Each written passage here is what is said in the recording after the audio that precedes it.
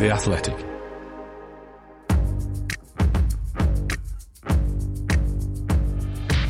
Totally Football Show, European edition today. Foo Fighters as French fans kick off again. Champions League, Benzema visiting Sheriff, that's all he needs, more problems with law enforcement, while Milan have a must-win at the Wanda. Plus, Bayern beaten, the hottest teenager in Serie A, and NBC NV. As the Premier League trousers yet more cheddar, what's the next move for Europe's leagues? All of that and more in this Totally Football Show in association with Paddy Power.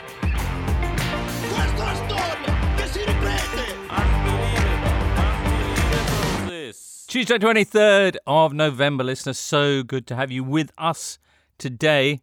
Bring a little sanity to what's going to be a packed Totally Football Show European edition. We have Alvaro Romeo here with us, looking pretty sharp, Alvaro, in that Adidas tracksuit top. A jumper from the 70s. Nice.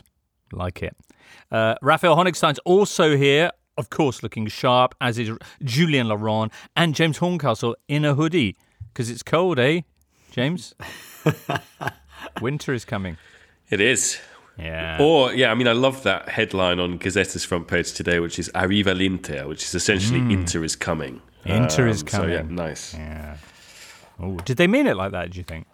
Sure. I think they did, yeah. Okay. I haven't watched Game of Thrones in Italian, but I imagine that's what they say. Arriva l'inverno. Huh? I bet it's good. Only there, it wouldn't be called Game of Thrones. It would be called like La guerra della secessione più pazza del mondo, or something like that.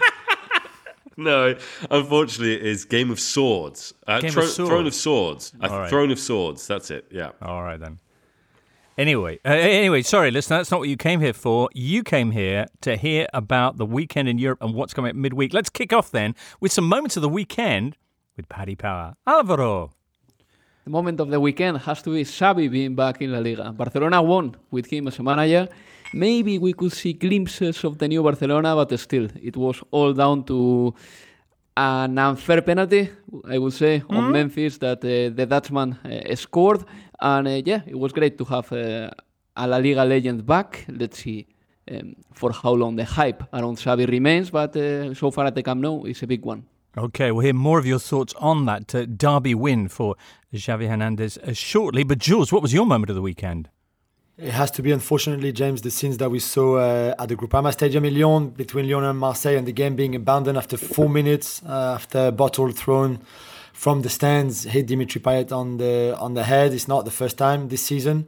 This is the best season we've had in a very long time in Liga in terms of football and what the teams and the players are doing. And yet, off the field or on the stands, it's been terrible. We will talk a bit more about it, of course, in the show. But yeah, unfortunately, that's what everybody will keep in mind after the weekend in Liga. Indeed. All right, James, in Serie A, I mean, what? Well, I did enjoy watching Ciro Immobile be a referee. Did you see this? Where he put on a referee's kit from Diodora to be the match official for a game between a Vatican 11 and one that was for the World Rom organization, one that protects rights for the Romani and other small ethnic minorities. So, interesting to see him in that outfit, I must say. Vaguely reminiscent of him playing for Dortmund in yellow. Wondering if he was more effective as a referee. Right. Clearly not, Raf, because the game was 7-7. So I think he maybe let it flow too much. Looks like the Vatican keeper didn't make too many saves or wasn't very good with crosses, etc. They're going to need a miracle to turn that around in the second leg, I imagine. But, all right. Yeah, let's see. And Rafa, what about your moment of the weekend? We had many good ones. I think the moment of the weekend, though, for me was Vincenzo Grifo clashing with Timothy Chandler, the Freiburg player, Italian international, falling in the box. Referees thinking about a penalty, and Vincenzo Grifo gets up and says, "No, ref, don't do it. Wasn't a foul. You never touched me." And he was sort of applauded off almost on the spot. And then Oliver Glasner, the Frankfurt coach, was very complimentary, saying, "This is what Freiburg stands for. This is also a mirror image of their coach, Christian Streich, because he embodies those values. And I want to congratulate both him and Vincenzo for being such good sportsmen. They still lost 2-0 Freiburg, but they were winners in a wider moral sense, I'd like to think. Italian sporting values. Good to see them come to the fore. Yeah. Magnificent. All right, lovely stuff. It is a heartwarming tale, that, Rafa. But let's begin today with the disturbing scenes Sunday night again in Ligue 1. The Totally Football Show European Edition's Moment of the Weekend. Brought to you by Paddy Power. If one leg of your 4+ fold ACCA lets you down, get a free bet on all football leagues and all markets. Max free bet £10, minimum odds 1 to 5 per leg. Online exclusive, no shop bets. T's and C's apply. 18+, begambleaware.org. On voit cette image. Et la bouteille en plus. La bouteille pleine. Le match est arrêté. Les joueurs rentrent au vestiaire. Là, il y a eu jet de projectiles et il y a surtout la santé en jeu de Dimitri Payet. Ligue 1 rocked, Jules, again Sunday night. This time it was Lyon-Marseille, suspended just 4 minutes in. Dimitri Payet struck on the side of the head with a full water bottle, by the looks of it, thrown by a Lyon fan. And the game then suspended. It's not the first time this has happened. Of course, just this season in October, Marseille's game at Nice also abandoned after Payet was the target of missiles, some of which he then threw back. That game, of course, has been since replayed at a neutral venue. Jules, what's going to happen here? And why does everyone hate Marseille and Payet so much? Yeah, I don't know. It's not just Payet. It's Rongier as well, who was hit by a bottle while he was warming up in a game away at Montpellier. I don't think it's Marseille in particular. I think there were missiles thrown at other teams in other stadiums, but not with the contact that we saw either from the Nice fans or the Lyon fans. This is a big issue, a big problem, which I think they can only sort out if they are tougher in their sanctions. And remember, after the Nice-Marseille, we said how too soft we thought the sanctions were towards both clubs, really, but especially towards the home side. And I fear, and I feel already this is going to be the same with Lyon. This game should have been abandoned straight away, and it should already have been lost for Lyon, 3-0. Because they could not control their fans. Clearly, even if it was just one, like the President Aulas has been banging on about since last night, and that guy was arrested and put in custody and etc. etc. This is I don't care if it's 1 or 1,000. The fact is, you attacked an opposition player during a football match, and this is not allowed. If you throw someone on the referee, the game is stopped and you lose the game. This is exactly the same. Maybe as worse, as bad as if it's a referee. So I don't know why they were talking for an hour and a half about restarting the game. Then the first news we had was the game is going to be restarted. And then once the Lyon players were out warming up again, then it was pretty clear that the Marseille players were not going to come out and they didn't want to restart. So then the game was abandoned. But it was an absolute mess from start to finish. Jules, is there a sudden increase in this kind of problem, or was it just unreported before? So we've always had those kind of, you throw missiles at players who come to take corners in front of you when you're the ultras, that kind of stuff.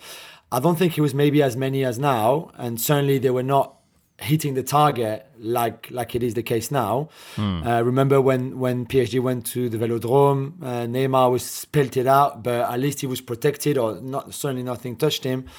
As soon as you hit the player, whoever that is, it's obviously a much bigger problem. And in the case of Payet, you can see the footage and say, oh, maybe he made the most of it, I don't know. I think you get scared.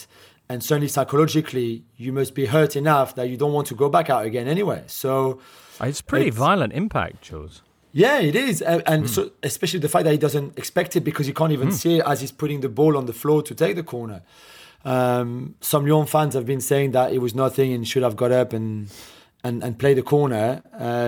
It's far too easy to say that. The problem as well, James, is that there's a structural issue because local authorities are a big part in if you're allowed to restart the game or not.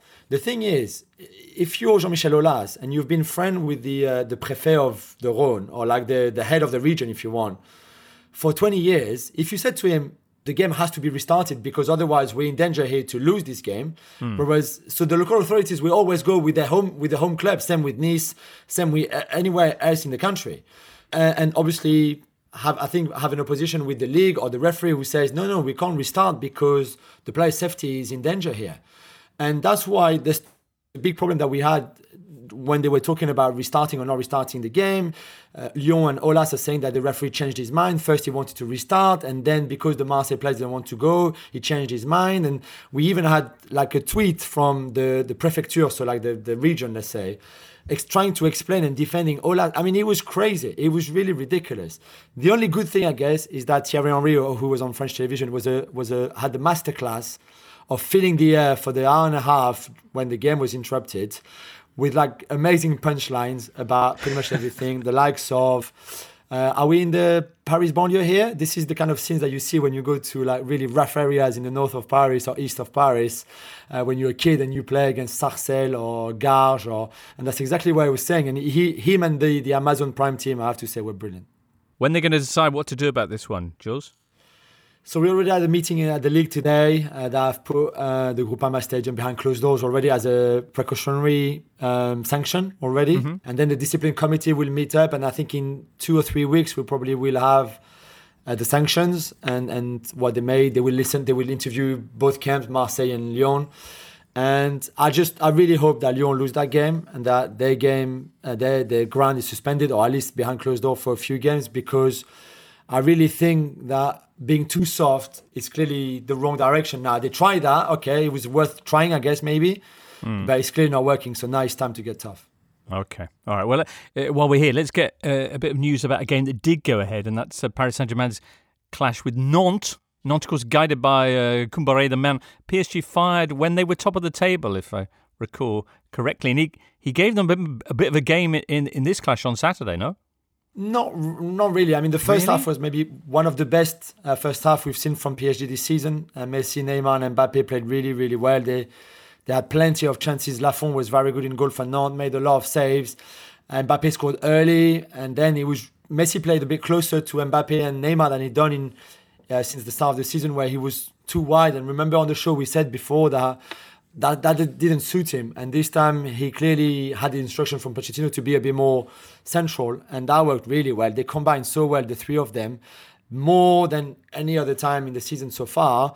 Then they fell asleep a little bit in the second half. Keylor Navas got sent off for a crazy challenge outside of his box, like a Schumacher almost type of challenge on Ludovic Blas. And then at 10 against 11, it was a different game, and Nantes took one of the chances really well. It was 1-1, and then you're right, it got a bit stressy for PSG before Messi stepped up and created the own goal and then scored his first goal in Ligue 1. À l'entrée de la surface de réparation, Lionel Messi avec son pied gauche!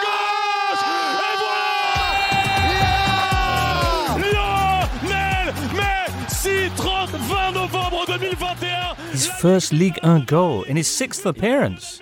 And Pochettino's last on the bench, from what I read. Historic. Probably, yeah. Yeah, probably. Yeah. After 21 shots, Messi took 21 shots. Yeah. The end of November. This is crazy. He did the woodwork. He hasn't played that many games. Come on. I mean, he scored 3 in the Champions League, though. Yeah, thank you, Alvaro. For but that competition doesn't matter. It's harder. Big it's harder in Especially Ligue 1. for them, Yeah. Yeah. Anyway, it's a nice little boost for Paris Saint-Germain. That victory, it keeps them 11 points clear at the top of Ligue 1, ahead of their key clash in the Champions League, which sees them on Wednesday travelling to the Etihad to take on Man City, who they beat in the reverse fixture at the Parc des Princes 2-0, with Messi also on the score sheet that night. But Man City, of course, have been in terrific form since then, beating Bruges home and away 5-0 and then 4-1. Jules, how concerned are you for Les Parisiens? No, I am quite concerned, although Verratti was back as well at the weekend. Marquinhos didn't play the game, but will be back for Tuesday night. Paredes was back as well, and it was very important to have Verratti and Paredes back, simply because that means Messi and Neymar can play higher up on the pitch, because they finally have someone behind them who can pass the ball forward, which I think already your block is higher up on the pitch, which is always good against City, especially to beat their press. So I expect Paredes and Verratti to start that game, probably with Gay in midfield, to have also a lot of work ethic and legs and energy and all of that and press. But then I'm hoping that the quality technically of Paredes and Verratti in midfield can help them against City to get the ball out and back to and up to Neymar, Messi and Mbappe, and sort of play a quick transition forward to try to beat the City press. All of that, which will all be key in the games. But I have to say, City look so good at the moment that it's a lot of hard work to do for PSG if they want to get something out of that game. Should be a cracking match that anyway on Wednesday. Just one of the delights coming up midweek. So next up, indeed, let's pick out one or two more of the midweek matches that we're really looking forward to seeing. Looking for an assist with your credit card but can't get a hold of anyone? Luckily, with 24/7 US-based live customer service from Discover, everyone has the option to talk to a real person anytime, day or night. Yep, you heard that right. You can talk to a real human in customer service at any time. Sounds like a real game changer if you ask us. Make the right call and get the service you deserve with Discover. Limitations apply. See terms at discover.com/creditcard. This is the Totally Football Show, part of the Athletic Podcast Network. The Athletic is the only place you can read articles by Daniel Taylor, Amy Lawrence, Phil Hay, James Pearce, Ollie Kay, and the very best football writers around. Champions League, match day 5, Tuesday and Wednesday. 4 teams already through. Ajax, Bayern Munich, Juventus and Liverpool, who've already sealed their first place in the group. Another 13 teams could join them in what is the penultimate set of group fixtures. What are the key games that you're most looking forward to this time? Jules? Well, it has to be the City PSG game, James. We mentioned it a little bit earlier. We've done that one. Have another one. Yeah, but still, I just wanted to finish on that. I think even without De Bruyne for City, I think it's a fascinating game to watch, to take part on, to commentate on, like we will have to on the Goal Show. It's a big game for PSG because they want to finish top of their group. But I feel also it's a big game for Guardiola because it's they can put a real statement down. I think if they thrash Messi, Neymar, and Mbappe, if they can stop Mbappe, who's been on fire for the last 2 months, pretty much. Messi now, after scoring his first Ligue 1 goal, getting back to full fitness. Same with Neymar. So I think for both clubs and both managers, it's very important. And of course, it's Pochettino in Manchester. So with all the rumours around him, not sure in what kind of state he will be mentally for that game. But I think it's going to be pretty tasty. Yeah, keep an eye on how many suitcases he takes with him for this trip because... You're right. His family and his wife and the children are still in London, so I suspect they will be in Manchester to watch the game, so they can either bring him more clothes or take some of his stuff back. A lot of things can happen. How did he survive in Paris, Jules? It sounds so hard to live there. It's... I know, he's not happy. It's incredible. Too nice. You scotched for us last week. You rubbished the rumours about Zinedine Zidane going to Old Trafford, Jules. Yeah. Are you prepared to do the same for Pochettino? I would be far more optimistic for Pochettino, simply because he wants to manage Manchester United one day. I think he would wait for the summer and go for next season. I think he would go now. I think he wants to go now. I think he knows that this could be difficult with PSG. Well, certainly not difficult in the sense that if he says to PSG, I'm not happy here, I want to leave, and this is a big opportunity for me, the one I've been waiting for a long time, I think then PSG would really consider it. They were not happy with the recent interviews that he gave in L'Equipe and in The Guardian and other newspapers in this country, like he always does. When he comes back to play, either when he goes to Spain and he does all those interviews for all the newspapers, all the radios and TV in the world in Spain, and then does the same, against an English club. There was a lot of weird things that he said in those interviews, like, my project is not the PSG project. For them, it's just winning. Me, I've got a project. My friend, you're coaching a team. Surely your project is to make that team win. I don't care what you want. It's surely, I would hope, as a manager, that you want to win.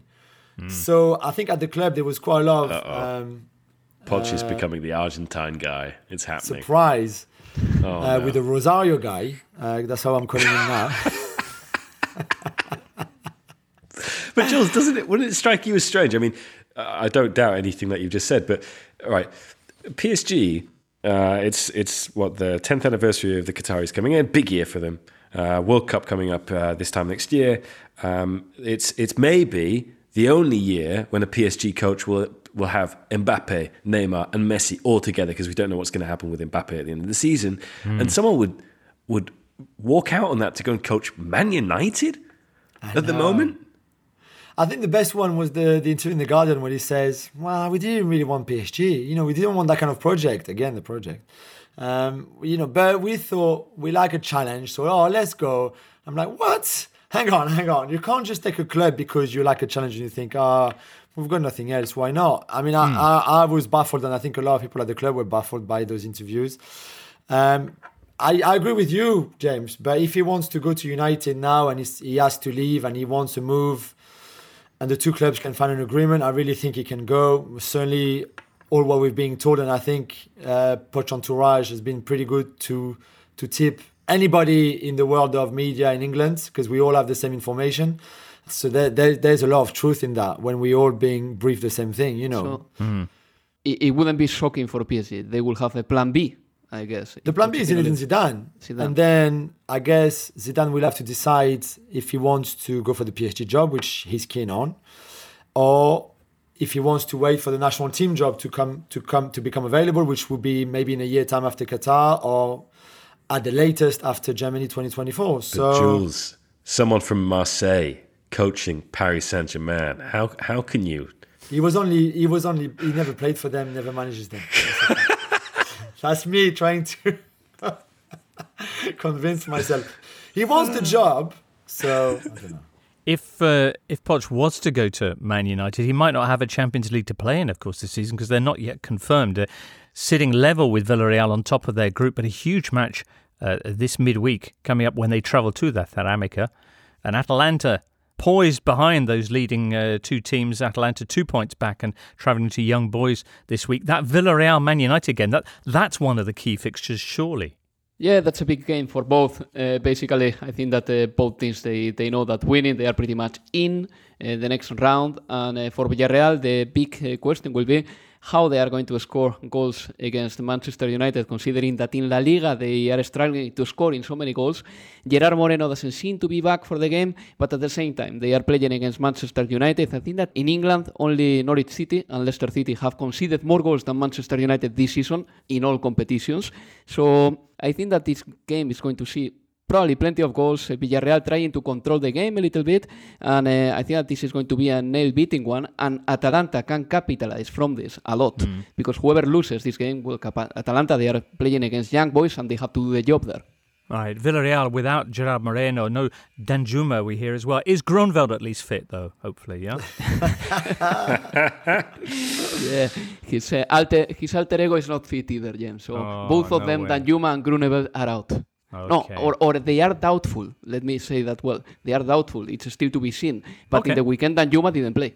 Okay, well, of course, Villarreal were the more impressive of the two sides when they clashed at Old Trafford. However, it was United who got the win, or at least Cristiano Ronaldo did with that late goal. He has scored 5 of United's 8 group stage goals. Take his goals away, United would have just 2 points. But, of course, he plays for them, so it's natural that they count them. Very good. James, meantime, away in Group B, where Liverpool are leading and Porto in second place. Just behind them, you've got Atletico Madrid and then Milan, bottom of the group, needing a bit of a miracle. Needing, essentially, to do an Atalanta, who managed to qualify after only having 1 point after 4 rounds of group action. All right, what do you think? Milan heading to Atletico this week. Can they finally find some form in the Champions League? Well, I think their last performance before the international break, in fact, the double header against Porto was actually pretty disappointing from their point of view, because even though they went behind and weathered the storm at Anfield, and Mike Maignan made that penalty save, and then they were 2-1 up at half-time, they felt they played well in that game, and they certainly felt they played well against Atletico. For the first half an hour when it was 11v11, and then the referee decided to ruin the game, sending off Frank Kessie very harshly, and then Milan defended stoutly, played very well, given that Diego Simeone threw on about 300 or 400 million euro worth of talent, and then only kind of came unstuck when the referee decided to give a non-existent penalty in the 97th minute. So got to let that go, James. Yeah, I can't.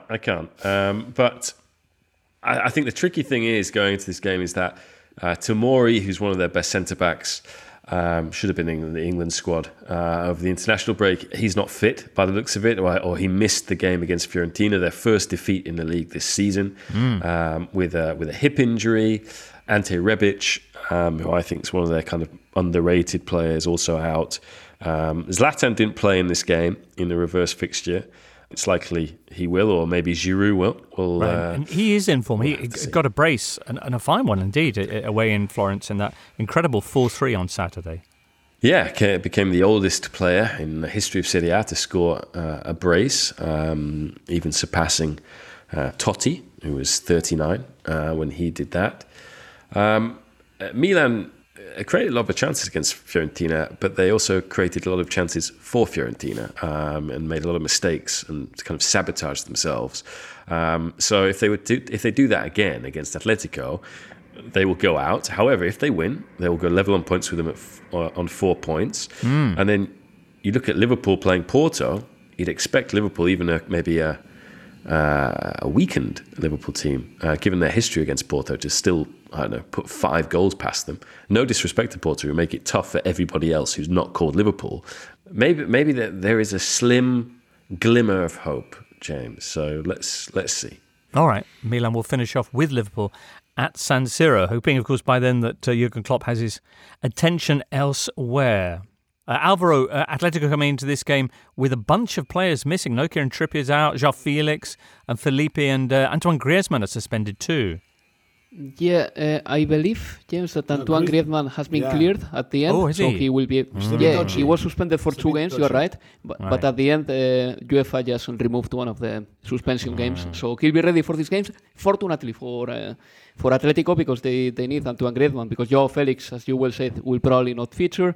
And I think that Atletico de Madrid in Europe, they have been far from dominant in this Champions League.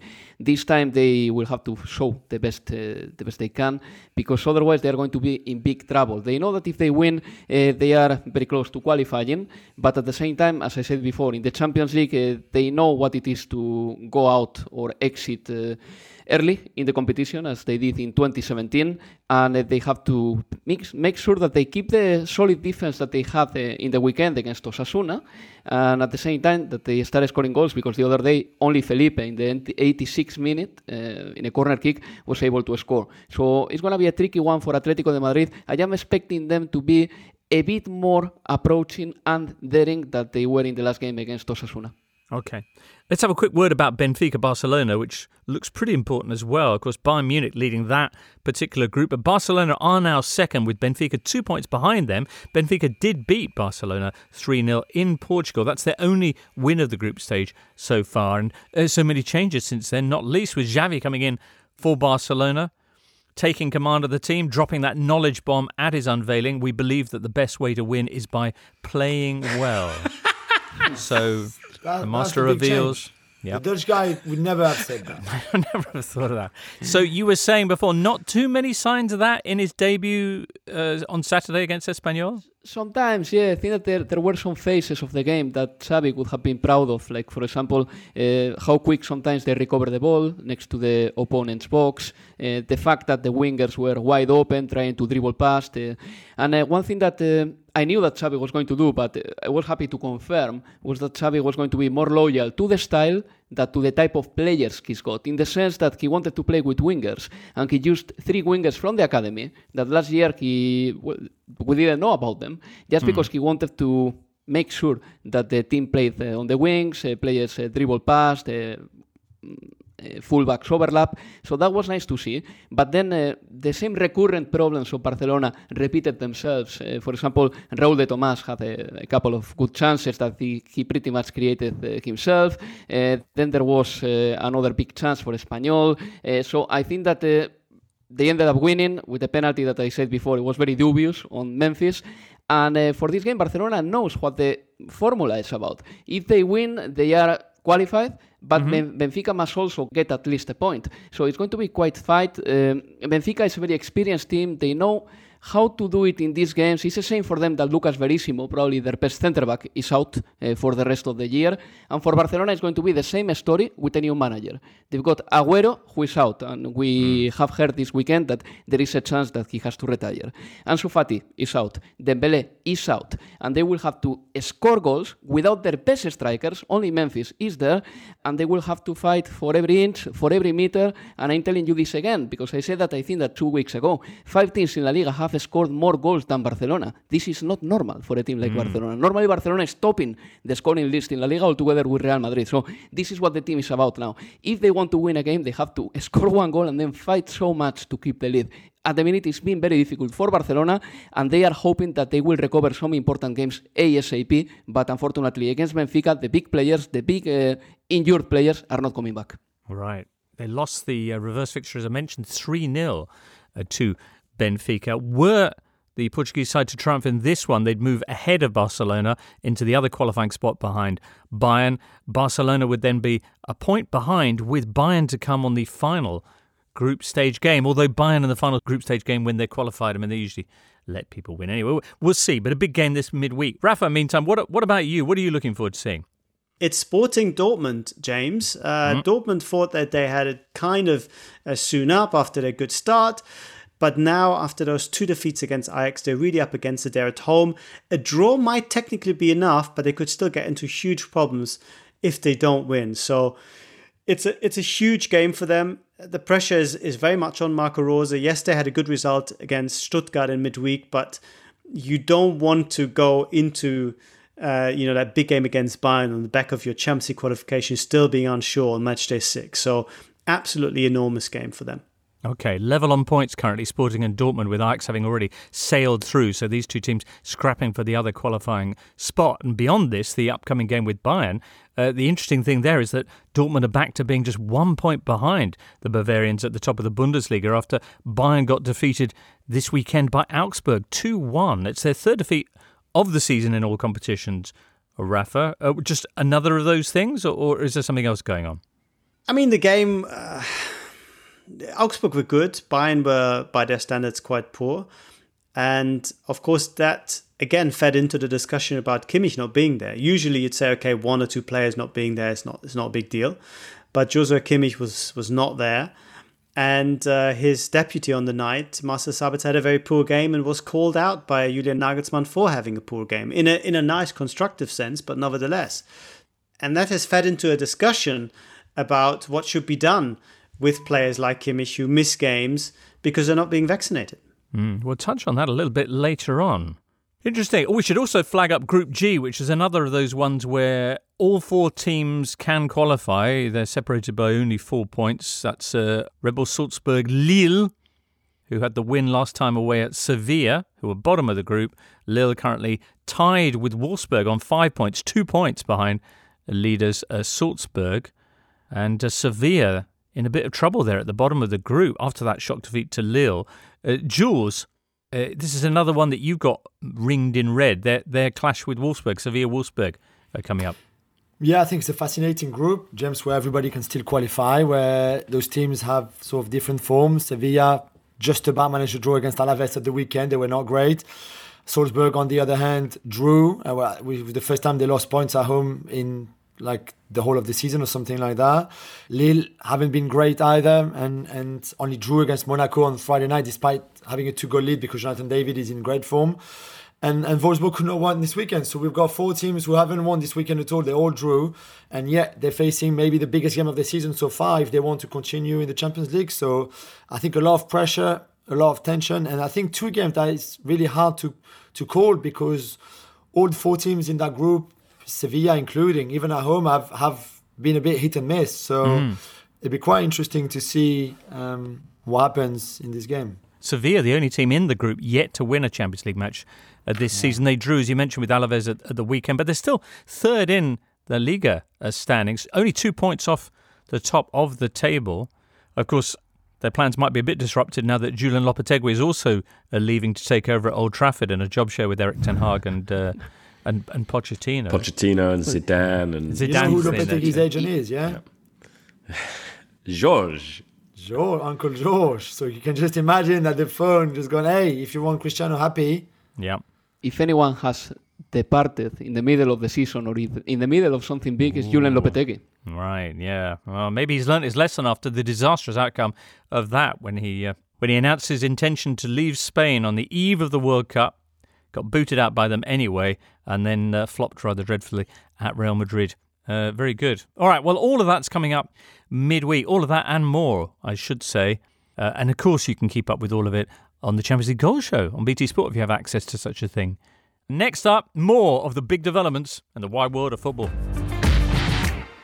It's the Paddy Power Supporters Support Line, and we're speaking to Spurs fan Mark. Yeah, it's Harry Kane. He's absolutely banging him in for England, but then he's playing for us, and, well, there won't be 4 goals a game. Yeah, true, but he also won't be playing against countries whose entire population wouldn't fill the stadium. Being a football fan isn't always rewarding, but if it's rewards you're after, then try Paddy Power's Bet Builder offer. Get money back as a free bet if one leg of your Bet Builder lets you down. Paddy Power. Pre-match online Bet Builder bets only. Min odds 1 to 5 per leg. Min 4+ legs. Max free bet £10 per day. Excludes enhanced match odds. Must have previously deposited to avail. T's and C's apply. 18+. BeGambleAware.org. On Apple Podcasts, Spotify, Smart Speaker, and now ad-free on The Athletic, this is the Totally Football Show with James Richardson. Part 3, away from the Champions League. Last few days have brought news that the Premier League have done a new US TV deal, and far from it continuing a slow down in the value of TV rights, instead it's brought another ka-ching windfall for English clubs. American broadcaster NBC agreeing a new 6-year agreement, which doubles the previous value to $2 billion. Over the course of that contract, there's about $1/3 billion per year. To put that in context, La Liga's new US deal with ESPN is about $120 million, so about 1/3 of that. Serie A gets less than $50 million a season from CBS. The Bundesliga gets less than that, $25 million. Premier League, I repeat, now trousering $330 million a year. Okay, 2 key questions. First of all, NBC, do they have any work going? And secondly, with this boosting each Premier League club budget and the likes of Burnley getting richer than Bayern, how worried are the other European leagues at this point? Rafa? Well, Bayern are not so worried about Burnley, but it's the smaller teams who really will have a problem. But in a way, it's nothing new. I mean, the Bundesliga internationally has only ever had about 1/10 of what the Premier League makes. So the relations seem to be just the same if you look at the US as a singular market, more or less. And what they've done in the past is said, okay, we can't change it. We don't want to have the kind of investment, the kind of ownership structure that might boost the league very quickly and gain us more of an international footprint. But we can use the Premier League's money for ourselves by selling them lots of players and making lots of money that way. And that's something that they've done quite unashamedly, and I think that will continue. Of course, you want the best players to stick around, but the Bundesliga, certainly the clubs below Bayern and Dortmund, are very realistic of where they stand in the food chain. And the UK then becomes a very lucrative place to sell 1 or 2 players a year and then finance yourself for another 2 years going forward. So it's not all doom and gloom as far as Germany is concerned. I think they're realistic about the situation, and they're determined to make the most of it. And for Bayern and Dortmund, things don't really change because they kind of exist in their own little niche. Bayern in their own, and then below that Dortmund, where they can still keep players and don't have to worry that Burnley will come and swoop in for Erling Haaland or Bellingham or Serge Gnabry. But of course, it doesn't help the Bundesliga in its quest to have more international recognition, to see those figures being thrown back at them. It's quite stark reality. Are other clubs, are other leagues as sanguine about the imbalance financially as they are in Germany, Alvaro? I think so. La Liga institutionally cares about this, and I believe that they are doing huge efforts to promote and to sell La Liga brand everywhere around the world. Even in London, they have an office, and they are trying hard to push La Liga content, and they're doing a fine job, I believe. And then the Superliga is the perfect example of that. Atletico de Madrid, Real Madrid, Barcelona, they knew that the Premier League had the most money, and they wanted to create a different league in which they could actually get as much money as the best Premier League club. So yes, they do care about that. But this is nothing new. I think that what happened in 2015 when the Premier League signed a very lucrative contract with the international rights and all that changed the whole game for La Liga and for everyone else. In fact, you were breaking down some numbers of La Liga, but let me do just a little nuance there. The Premier League is getting £2 billion for 6 years, and La Liga is getting $1.4 million $1.4 billion, for 8 years. So the difference is quite big. The Premier League is getting much more than La Liga in the United States. ESPN is the right holder in the United States. But yeah, I think that the Premier League has the upper hand, and some of the reasons are, I believe that English is an international language. Spanish is not that much, let alone German. I don't know about Italian, neither. I think that the Premier League does very well. The packaging, everything around the Premier League is very well exported and very well done, and the TV broadcasts are excellent as well. Domestically, I think that in England, people are more ready to pay for a cable subscription than in Spain too. That doesn't help. And England is attracting a lot of foreign investment. Spain is not attracting so much. And my country has been in a context of a financial crisis since 2008. So many local investors own La Liga clubs, but they don't have as much money as, for example, the Burnley owner. So all this together make a difficult situation for some La Liga clubs in comparison to the Premier League clubs. Do you think that for the likes of whether Juventus or Real Madrid or Barcelona, this kind of exacerbation, this kind of exaggeration of the chasm between them and the Premier League sides makes a return to Super League more or less likely, given that Premier League sides, I imagine, might be less tempted by it with the increase of deals like this? Well, James, I'm sure that he can talk about Juventus, but Real Madrid and Barcelona, they still believe that the Superliga is still alive. I mean, obviously no one talks about it every day now, but Real Madrid and Barcelona, they never say that they don't want to do it. It's still a dream for them to do the Superliga, and probably Atletico de Madrid ultimately would like to get on board if Barcelona and Real Madrid get on board whatever private competition there is in the future. I'm sure they would, but what realistic prospect do you think there would be of luring Premier League sides away from a kind of environment like this, James? A better competition than the one that UEFA is proposing at the moment, because that is the one, that is the clash, really. As much as all these governments have apparently signed up to say, we are anti-Super League, the reality is that the court case in Spain is not about the Super League whatsoever. It's about UEFA's position in the market and whether they have a monopoly or not, and whether you can be a regulator and be a promoter and holder of competitions at the same time. So a Super League would not necessarily be competition to domestic leagues. It'd be competition to the Champions League and UEFA's competitions. So there's that. However, that said, if you look at why the Super League was launched, why it came about when it did, a lot of people would say it was a consequence of COVID and the impact that the pandemic has had on the football industry, exposing all its weaknesses, particularly in mainland Europe. But really, it's about the likes of Spain, France, Germany, Italy, fearing that they're next up when it comes to being Scotland, Portugal, Switzerland, and these secondary, tertiary football leagues, which have gradually lost relevance and lost competitiveness and compared revenue with the Premier League. Because the Premier League right now is a Super League. It was created as a Super League. It broke away from the Football League, and it has established itself through brilliant commercial management as the preeminent league in world football, without a doubt. You tip your hat to the people who have been running it for a long, long time.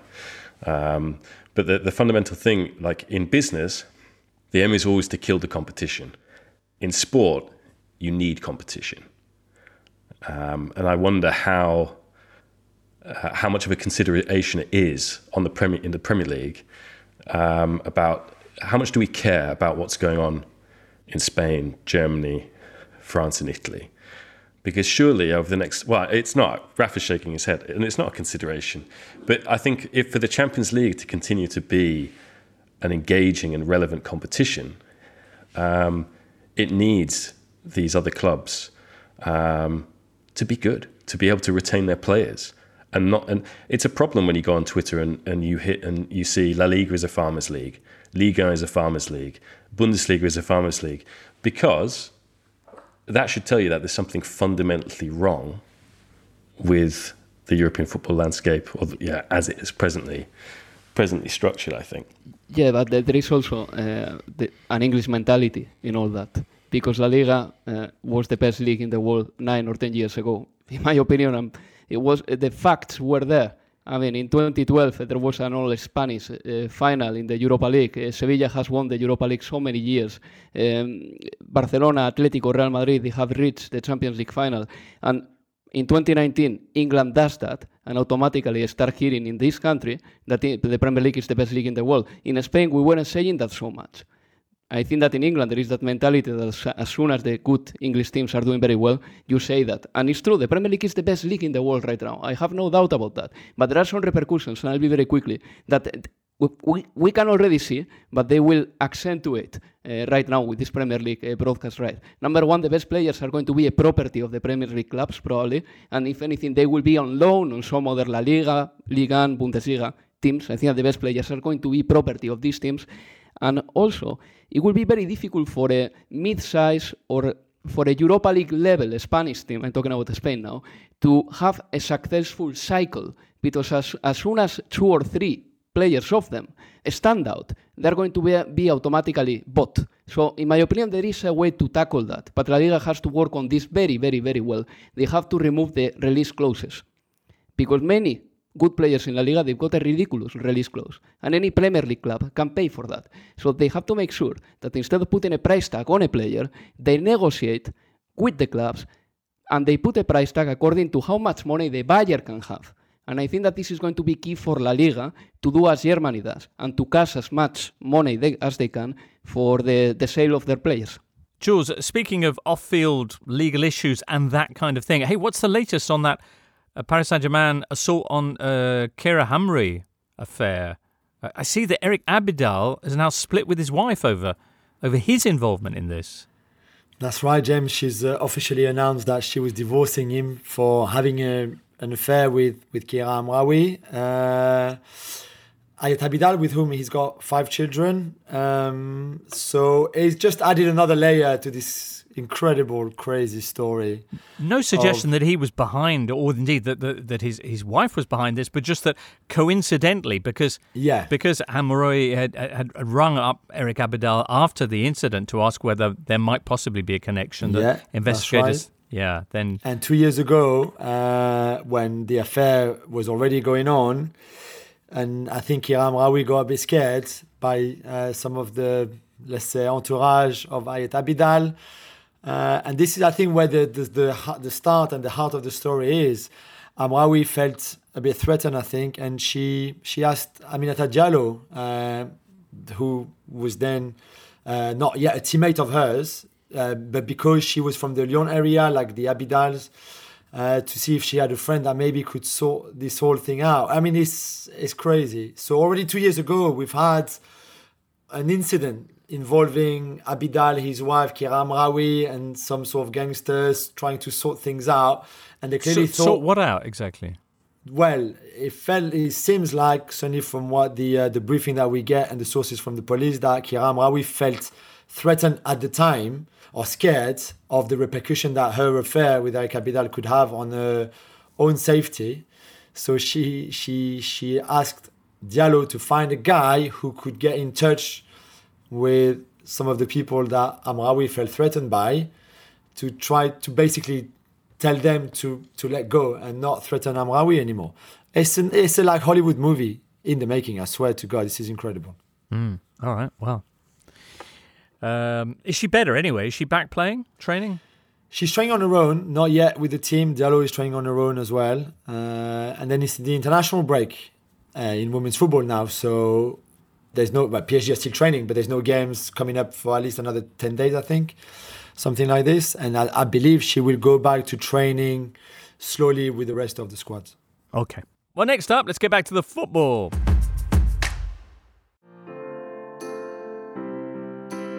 This episode is supported by Season 3 of FX's Welcome to Wrexham.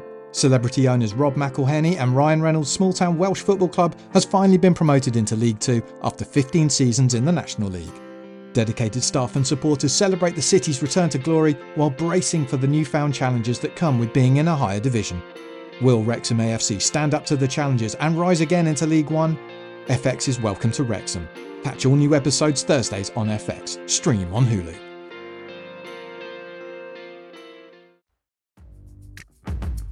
You're listening to the Totally Football Show in association with Paddy Power. And with Paddy Power, if something doesn't go quite to plan, you can get your money back as a free bet if one leg of your bet builder lets you down. Which is handy if Michael Carrick's mighty Manchester United don't get that last-minute equaliser away at Villarreal in the Champions League this week. It's over 18s only. T's and C's apply, and please gamble responsibly.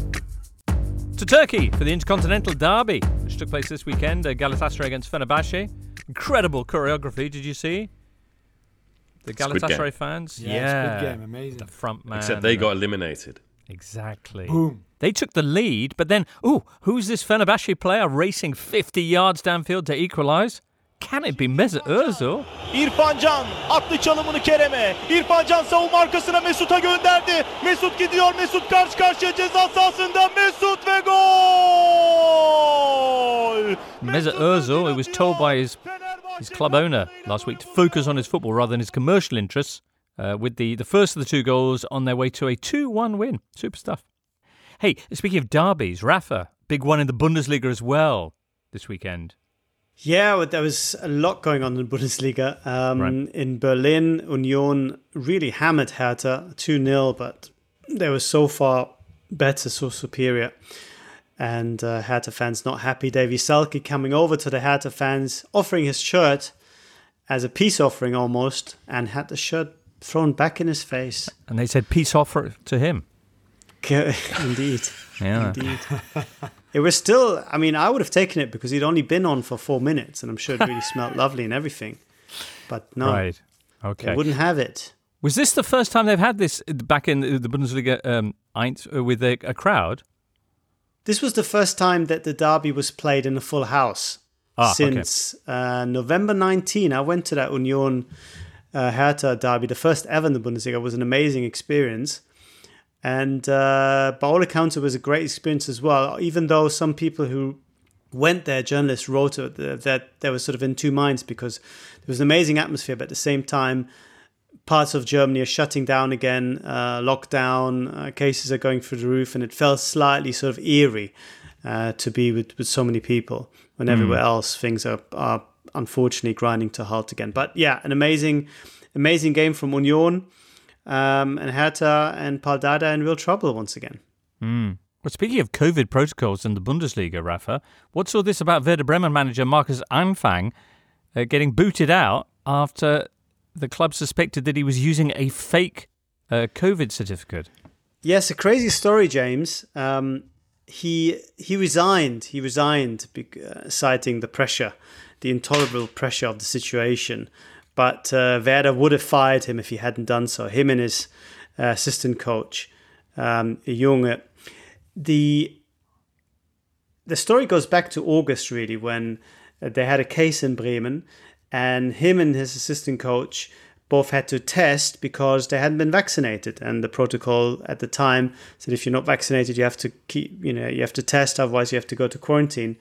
So the health authority, as far as they were concerned, list them as unvaccinated. Then there was another case this month, and again, the health authority phones everyone who's been in contact, and now we have a rule: if you haven't been vaccinated, you have to go into quarantine, which is exactly what's happened in Bayern, of course. And this time, him and Junge provided these coronavirus vaccination certificates, saying the first jab was in April and the second jab was in July. So somebody at the health authority thought, hold on a second, in August, this guy told us he wasn't vaccinated, but this says he was vaccinated already twice by July. Something's wrong. So they took a closer look at the document and found that one of the batch numbers didn't match. And also that the first vaccination actually coincided with him and Junge being in Austria, away with Bremen on training camp. So the whole thing is just... allegedly at this point, very, very stupidly done. And the police turned up, they confiscated the documents and gave all the evidence to Werder. And Werder, having initially stood by those two, then basically said, okay, that's it. But they actually resigned of their own volition, not getting any compensation or whatever. If this turns out badly for Anfang, then he could even face 1 year of prison. For faking official documents. Crazy story. and really hard to understand what got into him or how he thought he might be able to get away with it. Allegedly. Well, in the meantime, Rafa, as you mentioned, this is becoming an increasingly key issue or hot topic at Bayern Munich with the players that they have out who haven't been vaccinated.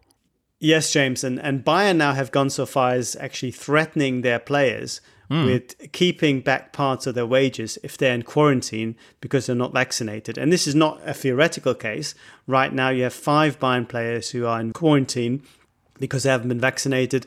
By now their names have been published, so I think it's okay to mention them. It's Serge Gnabry, it's Eric-Maxim Choupo-Moting, it's Joshua Kimmich, it's Jamal Musiala and Michael Cuisance. And they will all miss Tuesday's trip to Dynamo Kiev. They will all miss the next game. And you've got Bayern Dortmund coming up in 10 days' time.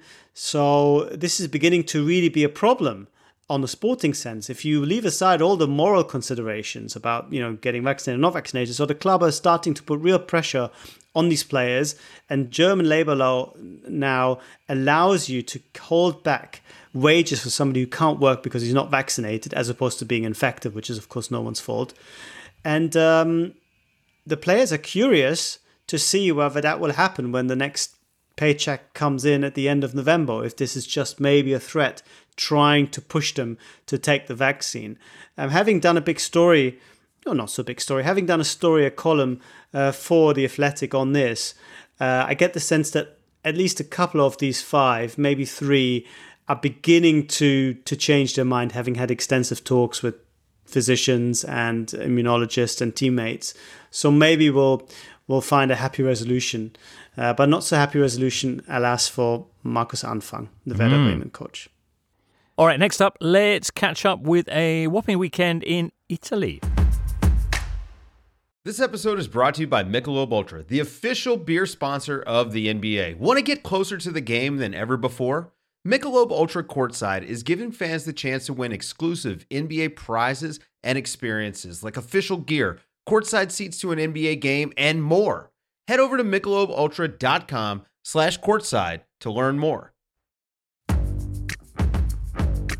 You're listening to the Totally Football Show, sponsored by Paddy Power. Con El Shaarawy fermato però dalla difesa di Shevchenko, ci prova ancora Felix, la doppietta del Ghanese, la chiude lui. Big weekend in Italy, round 13 of the season. Our live game Sunday night, James, was Genoa Roma. For 82 minutes, largely forgettable, then boom, what happened? I love the front page of Il Romanista, the newspaper provided for Romanisti by Romanisti.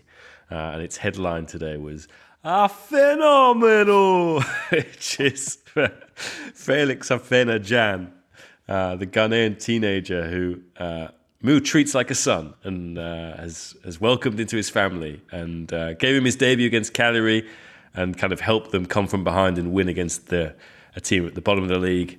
And then when they were 0-0 against Genoa, a team in the relegation zone, brings on Felix Afena-Gyan, and he scores not just once, he scores twice, and his second was a wonderful goal. So a great story where Mu afterwards said, I promised that I would buy him a pair of sneakers worth 800 euros if he scored his first goal for Roma, so I guess I'm going to have to go out and buy him some.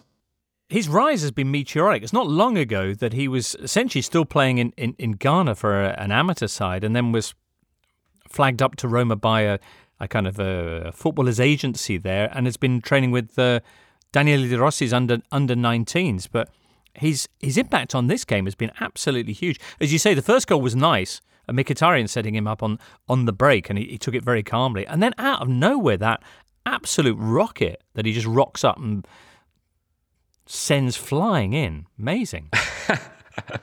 Yeah, brilliant. And then to see him go and run over to the Gradinata Sud, where the Roma travelling ultras were, and he was there just in front of the plexiglass, and they're kind of trying to touch him as though he's some kind of incredible. It was brilliant.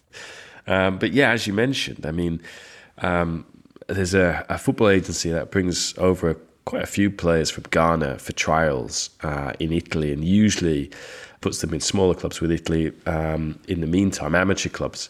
And he had a trial at Roma. It went very well. and he's been in the under-19s under Alberto De Rossi rather than Daniele. Of course. And now Mourinho said, I'm terribly sorry, Alberto. You will not be having him again in your squad because he's going to be much a part of my first team. And after the international fortnight, which Roma went into back-to-back defeats, lost to Venezia, there's all this kind of it's all going wrong for Mourinho. The sporting director was kind of wheeled out in front of the press, and he said, if Mourinho wasn't committed to a long-term project, he wouldn't be developing kids like Afena Can. And look, it's working. Clearly it's working because Afena Can has come off the bench and scored twice. So long-term project Mou is very much on the move again. Excellent. All right, well, it moved Mourinho's Roma up to within 3 points of the top four. At the very top of the table, the two leading teams, Milan and Napoli, both lost their unbeaten records. Milan beaten 4-3 away at Fiorentina. And then Sunday afternoon, Napoli losing 3-2 at San Siro. Inter, who were the victorious side there, closing their gap with the top two to just 4 points now. Quite a game for this one, James, 3-2. Yeah, I think both games involving the league leaders were really entertaining. Lots of goals in both of them, lots of mistakes. But yeah, big game for Inter. One of their shortcomings, I suppose, under Inzaghi has been their inability to kind of get the results that Conte did against their main rivals for the title. They drew with Juventus. They drew in the Milan derby as well, and to be the first team to defeat Napoli. I think were they the last undefeated team in Europe's top 5 leagues after Milan got defeated on Saturday. Yeah, and Çalhanoğlu again scoring a penalty in front of was in front of the Curva Sud, which is what he did in the Madonnina. Obviously, there are no Milan ultras. This time around, I think we should go back to what happened the next day after the Milan derby. So this was the Milan derby, and he scores in front of the supporters of his former club, and then gives it the big celebration. And they replied the next day. They replied the next day by putting a banner outside of his flat, and casting aspersions on his personal life, which was that was pretty epic. From the Milan. It's a massive banner. It's across a bridge, no? Across a bridge, yeah. But the thing is, I think he'd already flown off on the international break. I mean, maybe he was still there, but he did post a kind of funny photo the next day of him on a leg press machine in the gym where Turkey were training, just like thumbs up. But you got to, keeps putting away these penalties for them, and Lautaro as well. Lautaro, who's signed a new deal but had not scored in 9 games for club and country, coming up with the kind of killer third goal because, that put them 3-1 up. Napoli looked to get back into the game. Mertens scored an absolute screamer, could have scored a hat-trick, and maybe with his misses, that's why they ended up not getting any points at all. But the big blow for Napoli, right, and literally a big blow, was the one that Victor Osimhen suffered, their star striker who went up for to challenge Milan Skriniar in the air and ended up having his eye socket and his jaw broken, cheekbones broken. Yeah, cheekbone broken. Multiple facial fractures. He's out for a couple of months.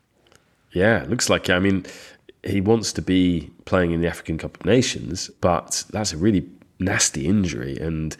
As was the case last year when they lost him in November to a dislocated shoulder. The prospect of being without him for considerable time, will maybe not lead us to revise our kind of, look, Napoli are a title contender, but they're going to have to find other solutions. Luckily, as we saw, Mertens is still very much got it. Well, for now, they and Milan have that 4-point lead over Inter. Inter, meanwhile, who have a big game in midweek. We didn't mention this earlier in the Champions League a bit, but they're going to be at home to Shakhtar, a clash that will end 0-0 because they always do. It's the 4th time they've met in the Champions League in just over 12 months. The 3 previous remained goalless. The other game in that group, by the way, which sits with Real Madrid on top, 2 points clear of Inter in second. Sheriff, out of Transnistria, are in third, only a point behind Inter, so it's still pretty open, that group, with Shakhtar Donetsk already out the running in last place. But Sheriff, who beat Real Madrid at the Bernabeu, you'll recall, the first game back there after it was renovated, are going to be hosting the Madrileños, and that's a massive game, Alvaro. It is big for Sheriff, obviously, and important for Real Madrid as well, because if Real Madrid wins, they are through. And I believe that if Sheriff wins, they will go through if Inter loses to Shakhtar, which is not impossible. It's actually more difficult that Sheriff beats Real Madrid again. But it was unbelievable what happened at Santiago Bernabeu. But this Real Madrid is a different Real Madrid. It's got a little bit more of composure than at the beginning of the season. And at the minute, they are kind of flying. I mean, they are capable of inflicting heavy defeats every now and then, which is something that Atletico, Sevilla, Barcelona, as I said before, struggle to do. Real Madrid can do that, and this is the moment for them to get a win against Sheriff and to put it to bed and to think about La Liga, because they will be qualified in the Champions League with one game to go. Okay, they've won 7 of their last 8 in all competitions. Have Real Madrid. They were 4-1 winners in Granada on Saturday, going top of the Spanish table. That was after Real Sociedad and Sevilla both dropped points at home, but it is tight. Excellent. All right, well, lots more fun and games to be had next week and, of course, midweek. And on Tuesday, we'll be here with the reaction to all the latest developments continentally. For now, it's many, many thanks to Alvaro, Jules, James, and Rafa. And you, listener, have yourself a great week. We'll see you next time.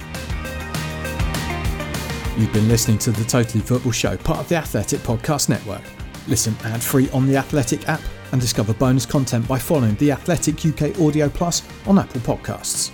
Find out the very latest subscription offers at theathletic.com/totally. The Totally Football Show is an Athletic Media Company production and sponsored by Paddy Power.